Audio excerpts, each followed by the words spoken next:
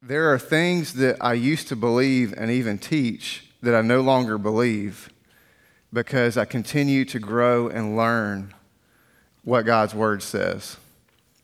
And I just want to say that with some humility on the front end. And God's Word continues to be opened up to grow, and God's Word continues to be opened up to us. And we have to handle it carefully. So when I went to seminary, they gathered there's about 100 of us, and they gathered us in the chapel for this orientation, and the dean of students walks up, the dean of the divinity school walked up, and the first thing out of his mouth, this was several years ago, and I still remember it, he said, as Christians, as followers of Jesus, we have to be willing to take a stance. We have to be willing to stand on what we believe. And he said, but we have to do that on our knees. And I really believe that. And then the next thing he said, I believe that about 80% of my theology is correct. I just don't know which 80%. And I can relate to that. So just that's a foundation for us to build on and start with as we go into this. All right. So does anybody have any questions you've just been keeping you up at night you want to wrestle with? I think Ron has a microphone because we are on the podcast.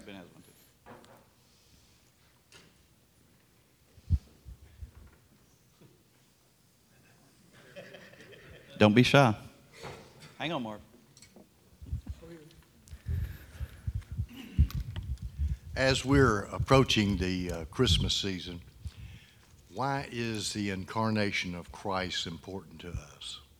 Yeah, so why is the incarnation of Christ important? We're actually going to have a sermon series on that starting this Sunday. Yeah. So there's a couple of reasons that the incarnation of Christ is important. I don't know if you've ever wondered, like, if God is God and God can do anything, then why did God have to do it this way, right? Like, why not just say you're forgiven or whatever? Well, there's a couple of things that Jesus does for us that are critical. So let me turn to John 1, because we want to be rooted in Scripture here. This is not my opinion. This is what God's Word has to say. So John 1:1, in the beginning the Word already existed. The Word was with God, and the Word was God. He existed in the beginning with God. God created everything through Him, and nothing was created except through Him. The Word gave life to everything that was created, and His life brought light to everyone. The light shines in the darkness, and the darkness can never extinguish it. And it talks about John the Baptist coming into the world to prepare the way, to be a witness. In verse 10, talking about Jesus again, He came into the very world He created, but the world didn't recognize Him. He came to His own people, and even they rejected Him. But to all who believed Him and accepted Him, He gave the right to become children of God. They are reborn, not with a physical birth resulting from human passion or plan, but a birth that comes from God. So the Word became human and made His home among us. He was full of unfailing love and faithfulness, and we have seen His glory, the glory of the Father's one and only Son. Go on to verse 17. For the law was given through Moses, but God's unfailing love and faithfulness came through Jesus Christ. No one has ever seen God, but the unique one, who is Himself God, is near to the Father's heart. He has revealed God to us. All right, so there's a couple of reasons here of why Jesus had to be born. The first is, and I love this about God, is that if you want to know God, you have to get to know Jesus. That He is the perfect reflection of who God is, that we got to see things through the Word, and we get to experience things through the Spirit that the prophets of God longed for before Jesus ever showed up.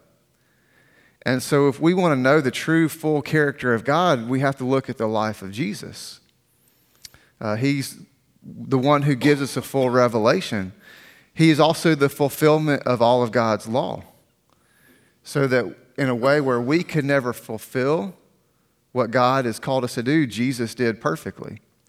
He was also the perfect sacrifice, and this is what the early church spent a couple hundred years trying to put words to. that he's fully divine and fully human, neither nature compromised. He's not a mix. He's not one or the other. He doesn't take one off to be the other. He's both fully human and fully divine all at the same time, all the time. And the reason that's important is because sin is a human problem, and it's offense against a holy and eternal God. And so as humans, we could not deal with the holy and eternal problem of sin because we're neither holy nor eternal. We're broken and we're finite human beings. We're mortal.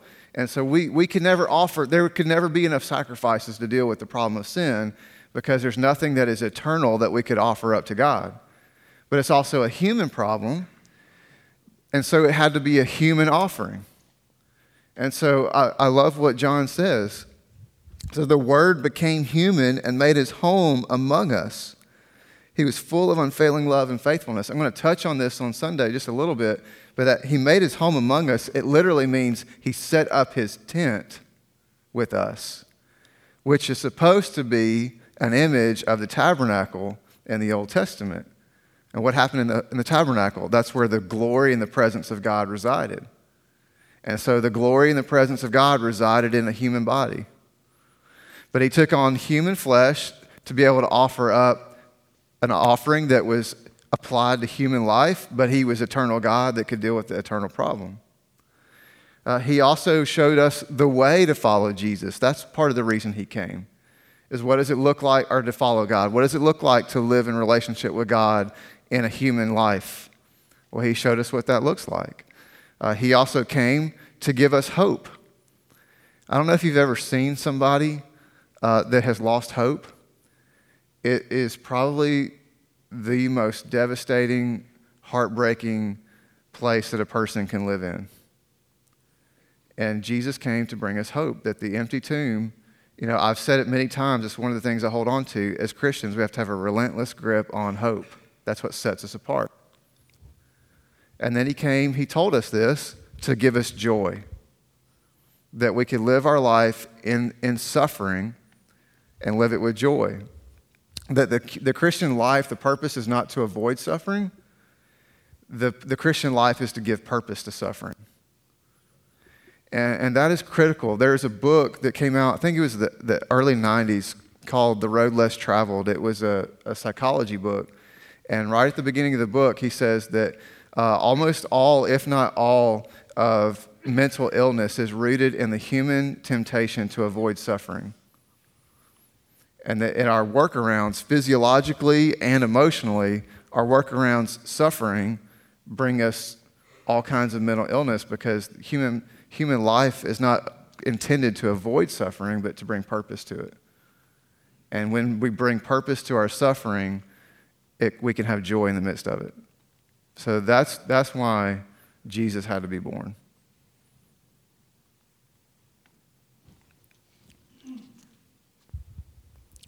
So I'm not from a denomination that recognized or talked about the Advents. Could you give some information on that and the importance of it? Of the season of Advent? Yeah. So Advent, it's a season of waiting and anticipation. Advent is a season like Lent to prepare yourself for the coming of Christ. And it's rooted in, I think there's 4 characteristics of God that we celebrate. There's love, joy, peace, and hope. And each Sunday, am I leaving one out, John? Yeah, love, joy, peace, and hope. And we reflect on those and we celebrate those. I don't think it's not wrong. It's not theologically incorrect, and it's a good practice. I don't think it's rooted in a commandment of God or ordinance of Jesus. It's not a biblical practice necessarily, but it's theologically correct. I mean, it's a good thing for us to anticipate the birth of Christ and to do it together and to celebrate those aspects of God that Jesus does bring: love, joy, peace, and hope. My family, we celebrate it at home. We have Advent candle, we kind of go through that. But is that fair? I don't know. Somebody else, I didn't grow up in a denomination either necessarily, so it was new to me as a high school student.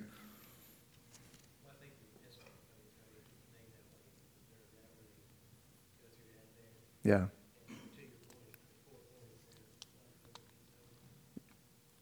Yeah. I mean, we are rhythmic people.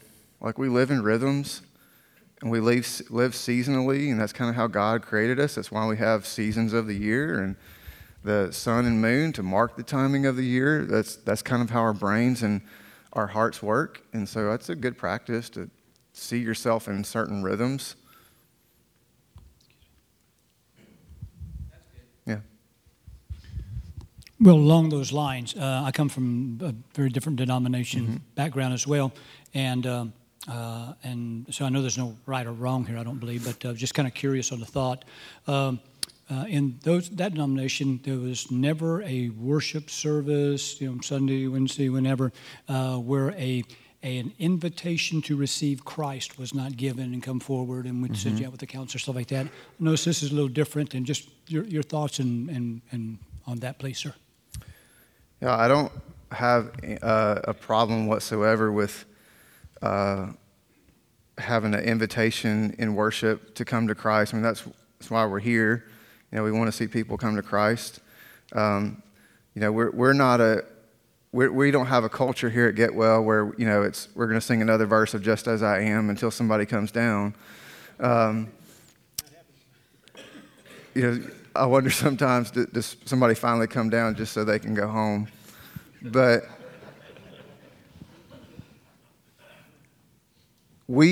part of the reason that here at Get Well that we do this the way we do is because we want conversion to be genuine, and we want it to be rooted in discipleship. So as I read Matthew 28, which is the final command of Jesus to the disciples prior to the commissioning of the disciples in Acts 2 with the Holy Spirit, the command was rooted in discipleship. So this is what he says. Let me find it. Jesus came and told his disciples, I'm in Matthew 28:18, I've been given all authority in heaven and on earth, which I was sharing earlier. This is just a little side note, how I keep learning new things as I walk through Scripture. I'm going through Holy Week in my personal reading time right now, and on Tuesday of Holy Week, Jesus is teaching in the temple, and he starts, after he gives a sermon, there's a Q&A time in the courts, and he gets peppered with all these questions, and their questions are rooted in authority. Who gave you authority to do these things? And Jesus quotes to them a psalm that the cornerstone has been rejected. And I went back and I read that psalm, which is a good practice, by the way. Like, anytime you see something quoted, you should go back and read it in its entirety. That psalm is all about the authority of God, which is powerful. So Jesus starts his command here with, the authority of God has been given to me. That's why this matters. And so don't worry about you not having what it takes, or not having the words, or not having remember Jesus said, don't worry about what you're going to say. The Spirit will give you the words. Like, don't worry about your authority. I have authority, and so that's why you're doing this. So I have all authority been given in heaven and on earth. Therefore, go and make disciples of all the nations, baptizing them in the name of the Father and the Son and the Holy Spirit. Teach these new disciples to obey all the commands I have given you, and be sure of this, I am with you always, even to the end of the age. His command to convert is rooted in discipleship, that he wants people to follow him. And so that's at our heart. We want people to come to Christ, but we want them to follow Jesus, not just agree with him. And I look at Scripture, and it says that even the demons believe and shudder. And I don't want a church full of folks who believe. I want a church full of folks who follow.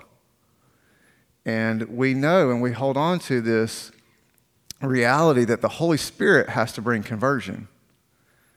We can't manipulate it. We can't have an emotional moment. And I I quit asking who's going to heaven a long time ago, and just say that up front. But I do wonder how many people have said a prayer, but there's not a genuine conversion.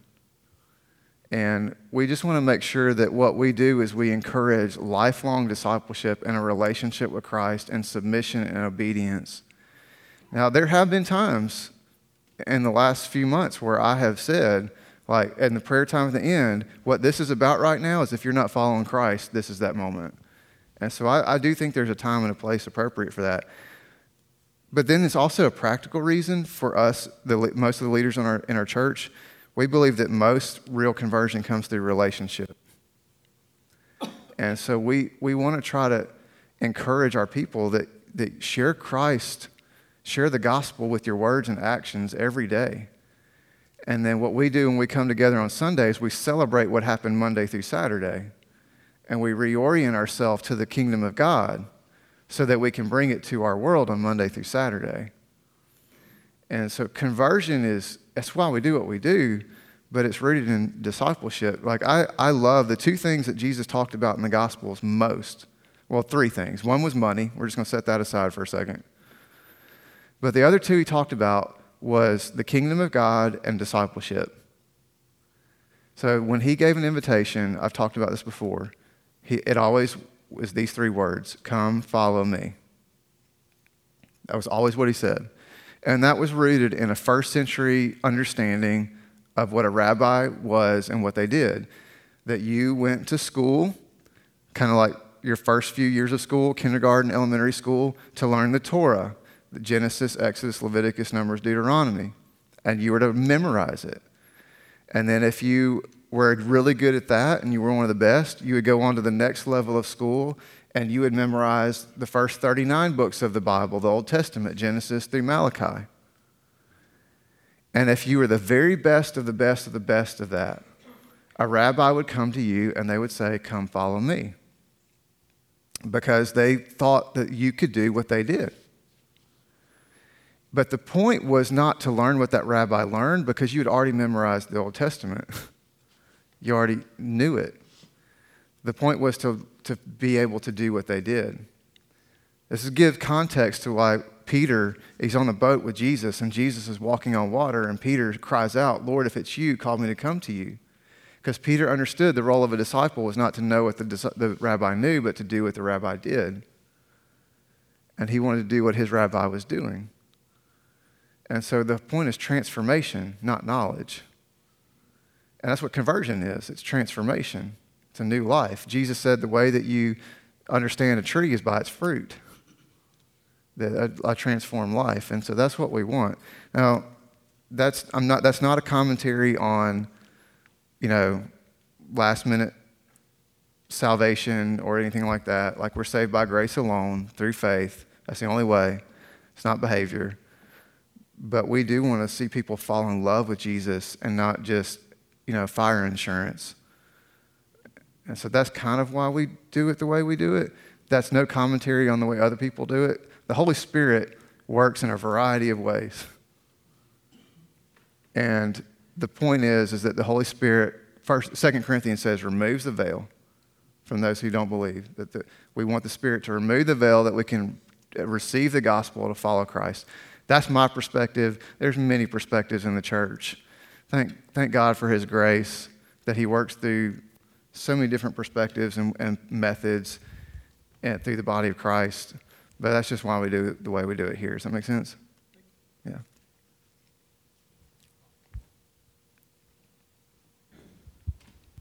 So, from like a process standpoint, I think that when we come in here on a Sunday or whatever, and we listen to a teaching or preaching, I think sometimes I take for granted what might have gone into the whole process of selecting that topic and all the way up to, the week of how you prep for that or how any of the staff preps for that.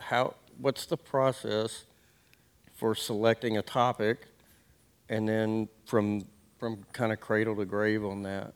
Okay. So on a Sunday, basically? Basically, yeah. On a Sunday. So, or even your personal preparation for how you do it. Okay.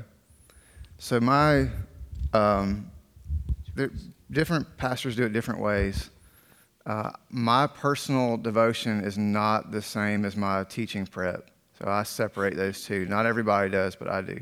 So the way we do it is 6 to 9 months previous to that given month, myself, Hunter, Michelle Jenkins, who's over our worship ministries, Nate Russell from our Hernando campus, we gather and we've been talking to people in the congregation. For a while, we had a team of folks that we met with once a quarter to kind of get a feel for what's happening in the congregation and things that they were struggling with.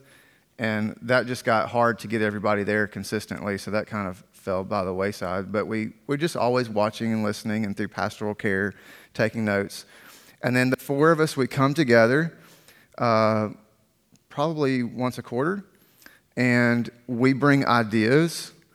And sometimes those ideas are fully fleshed out, and sometimes it's just an idea.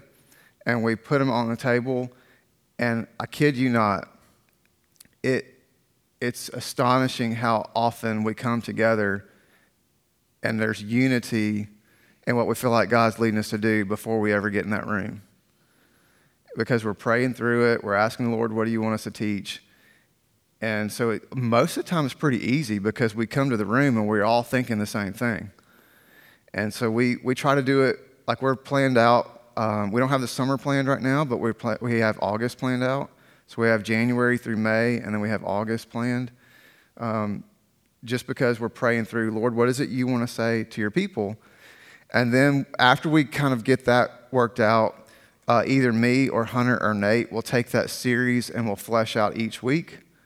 So here's the scripture references, here's topics, and then we have some freedom because I don't know, like, if you've ever been in something similar, but it's really hard to take somebody else's idea and present it as your own in your heart.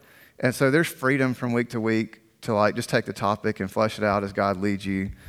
But that's kind of how we do it. We do it months in advance. And then Michelle has her creative team that she meets with, and they talk through music and videos and creative elements. And sometimes one of the guys who are presenting, whether it's Greg or me or Hunter or Nate, we will have an idea as well that we might pitch to the team of, hey, what do you think about this? And they shape it around that. And what we always try to do is we try to center the whole time on the Word of God and worship of Him, and try to filter out a lot of other things. So while we don't do a lot of specials, we don't do a lot of dramas and stuff like that because it's not entertainment. We want it to be the Word of God and worship of Him. And we don't always do a perfect job, but we're trying to get better of even our songs, making sure that they're singing to God and not about God, because we want it to be about worship and not a performance. Does that answer? Yeah.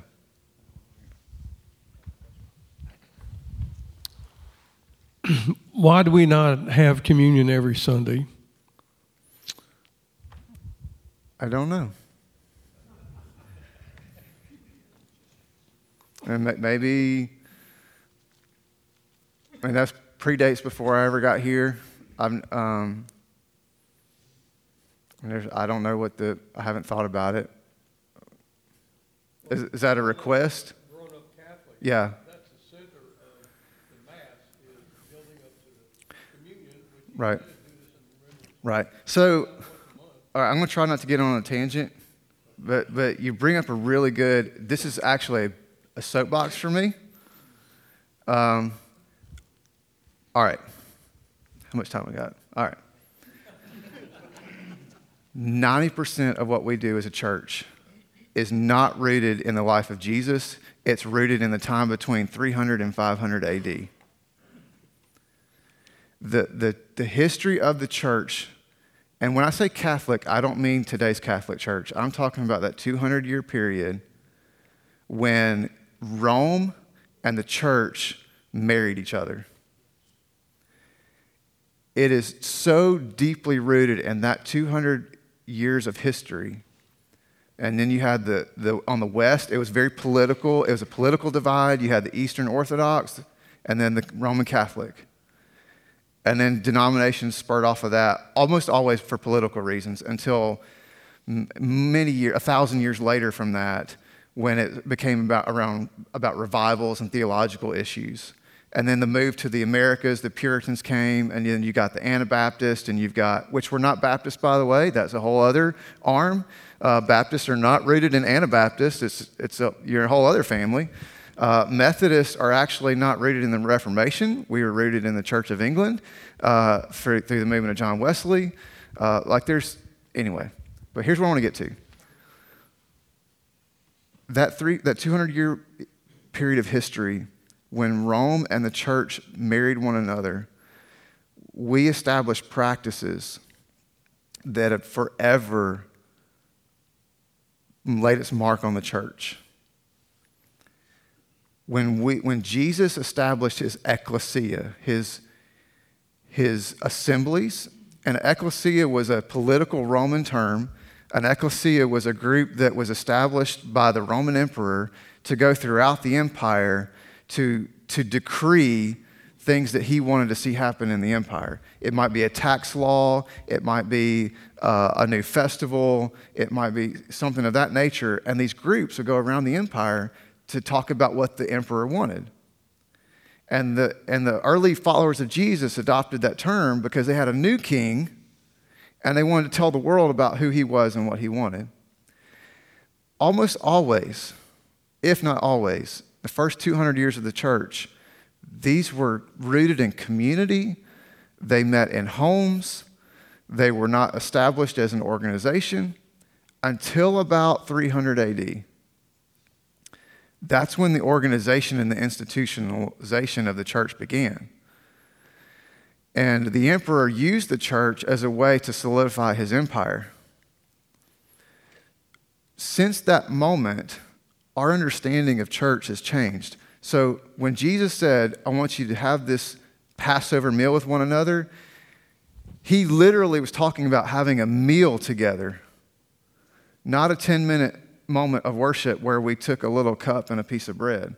He was talking about come together around a table in your home, have a meal, and in that meal, celebrate what I've done and recreate the Passover. And do that weekly as a context of worship. And so when we are so far removed from that. So somebody asked me one time about should we change the way we do communion? And I started thinking about it to be more biblical. And I told them, I said, we are so far removed from biblical when it comes to how we do worship and we do communion that there's no context for us to even think about being biblical. Now, that's not a slap on the wrist or a shame on us. It's just the world that we live in, and we're trying to live in our context. And so we have to be so very careful with how we talk about it. And I don't mean to get on a soapbox or get on a tangent, but I just want us to realize where we are and why we are where we are. Now, that doesn't mean we shouldn't have communion every week. Certainly we could. Personally and practically, it cuts into the worship time. And not that it's not a part of worship, but it's also a theological difference. A whole arm of the church had a theological perspective that the worship time was rooted in the Word, whereas Roman Catholicism and the Episcopals are rooted in communion. And so it's just a theological difference on what is the precipice of the worship gathering. And the reason there's a theological difference is because we have been removed from what biblical ecclesia was supposed to be, that in the beginning, those were never to be removed because it wasn't an institution. There wasn't a time frame. It was we're doing life together all the time. The meal and the word always went together because we are always together. That's why you make sense of Acts 2 where they sold all their belongings. How in the world do we make sense of that today? We're far removed from biblical understanding of church. And just to be raw with you, about 3 years ago, we have an Easter rehearsal to get ready for the services every Easter. And we pray over the building afterwards. And I sat right up there about the third row for about 2 hours after everybody left in the dark, wrestling with all this. Because here's what was running through my mind. When do we get to a point where we have to have a 2-hour rehearsal to share the gospel? Because we are so far removed from biblical sense of church that it is hard for us to even wrap our mind around what Christ and the Spirit wants us to do. I don't have answers for that, and maybe you don't want to hear your pastor say that, but that's just where my heart is. That I love the church, but I'm so humbled understanding what God has called us to do and how hard it is to get there. And that's why we're so careful in any decisions we make to make sure that it's the Lord leading us. Because it's messy. Does that make sense? But that's probably way more than you asked for. But No, you've thought about it. yeah. And, and like you said, theological versus biblical, and reality too of modern day people. So yeah, it's a complex equation. And I wrestle with, just to be honest with you, I don't know how many people come in our doors week after week who have an abiding relationship with Christ. The context of communion was the body of Christ that are filled with the Spirit. And there's some denominations who won't even let you take communion if you're not an abiding member of Christ. And so that's a whole other context to wrestle with of what is the purpose of the Sunday morning? Is it to evangelize? Or is it the gathering of believers? Well, ideally, it's the gathering of believers, but we live in a world where there's, especially in the South, where that's so confused, you don't know who's a follower of Christ or not. It just gets difficult.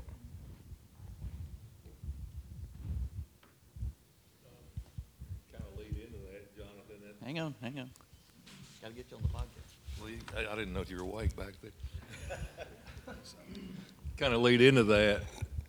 Now, Jonathan, when you read through Paul's letter to the Corinthians, he said, I give you a first importance that Christ died for our sins. Mm-hmm. And then he ends in 16 talking about, stand firm, be on your guard, stand firm in the faith. So in between that, you have a lot of now expressive individualism where it's all about me. It's all about how I feel today. And to invite those people in and walk them back to the truth, how do we answer their hard questions? Yeah. So what I call modern day westernized Christianity, I call it individualistic therapeutic deism. It is not about a God or a family. It's about me. It's not about obedience. It's about making a better version of me. And it's not about the person of Christ. It's about a spiritual being. That is not Christianity. But that is what many of quote-unquote Christians have adopted in the United States. That's why it's so easily tied to a political party, a cultural, economic worldview, and all the other trappings. We have to change our mindset from trying to convince people to follow Jesus and just present the gospel. Because that is the problem, that years ago the church decided it was our role to convince people to follow Jesus, and so we began to change the gospel to make it more attractive. And so that's why we have churches now who don't follow the word anymore. They changed places with God and they decided who gets to make the rules. We're no longer worshiping a king. All right, so that has to be our mindset, is that we have a king, he's in control, there's a Holy Spirit who convicts, and it's not me. And so that makes it easier to answer people's questions, because I don't bear the weight of their salvation or their therapeutic transformation. Like, that's not on me. So how do we answer people's questions? Well, we have to be available. We have to be willing to say, I don't know. We have to know the word. We got to be daily in prayer that we're indwelled by the Spirit. And we have to understand that church, what we think of church is 1% of what the church is about. Like what we think is Sunday morning, we think of programs, we think of Bible studies, we think of discipleship groups. That's 1%. That the other 99% is living our lives together on mission, like understanding that you have a purpose and a mission, so that you get on a platform at a moment and you're available to do life with each other, to answer questions, to support people, to be present. And we just have to be willing to step into the messy stuff and say, let's figure this out together. And to see people as people and not a notch on your belt. And if you don't ever believe what I want you to believe, that's not up to me to be okay with or not. Like, I just have to love you and let the Lord work that out. Like, I think about the massive wildfire movements of the early church were not because people were standing on street corners sharing the gospel. It's because they were taking care of the sick during the bubonic plague. Like, they were loving people and caring for people. And then they said, oh, by the way, the reason I'm doing this is because there's a God who loves you and his name is Jesus and he's transformed my life. And they matched that with the word. And I just think, like, sometimes we think our role is to club people over the head and drag them to church or a program instead of, like, being present and incarnational in their life. And I think most of the questions will get answered in the living room or on a back porch or over coffee than they will on a Sunday morning or in a Bible study or a Sunday school class. But I don't know that many of us really stop to think that that's our calling. But it's all of our calling. I mean, I love doing this, but the reality is that my role is not to answer questions. My role is to equip you to live out your calling. And so I don't know that that's answering your question, but like, I'm just trying to share my heart on that, is we just have to be available. We have to be intentional. We have to know the word. You know, you guys have probably heard me say on the platform before, this is not an index. Like, the way you read the word is not to say, all right, what does it say about finances because I'm dealing with my financial problems? What does it have to say about marriage because I'm dealing with my marriage problems? No, this has to be read with the idea that it has to indwell me. And so I'm reading it daily, not with the idea that I've got to get something out of this today. No, I'm living in it because it's got to live in me, and something might speak to me 6 months from now that I read today. And living in it like that, so that we're available, we're intentional, and then we know the word, we're in prayer. And I really think, like, when we're living that way, we don't have to think about formulas or practices on how I'm going to help people or answer questions. It's just going to naturally flow out. I love this one, I can't remember chapter and verse, but it says that the Lord will give you the desire and the ability to do what pleases him. Like, that is so my prayer. Like, I don't want to have to force it. I just want what naturally comes out of me to be what pleases God. I don't want to think about practices of conversion or discipleship or I just want it to be naturally through the transformation of the Spirit just coming out of me. Anybody else got any answers on that? I'm not the only one here.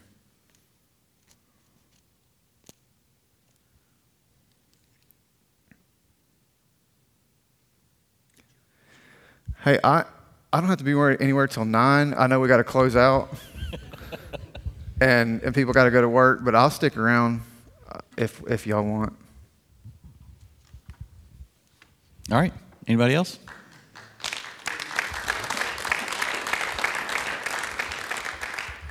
Thank you, Jonathan. That was awesome.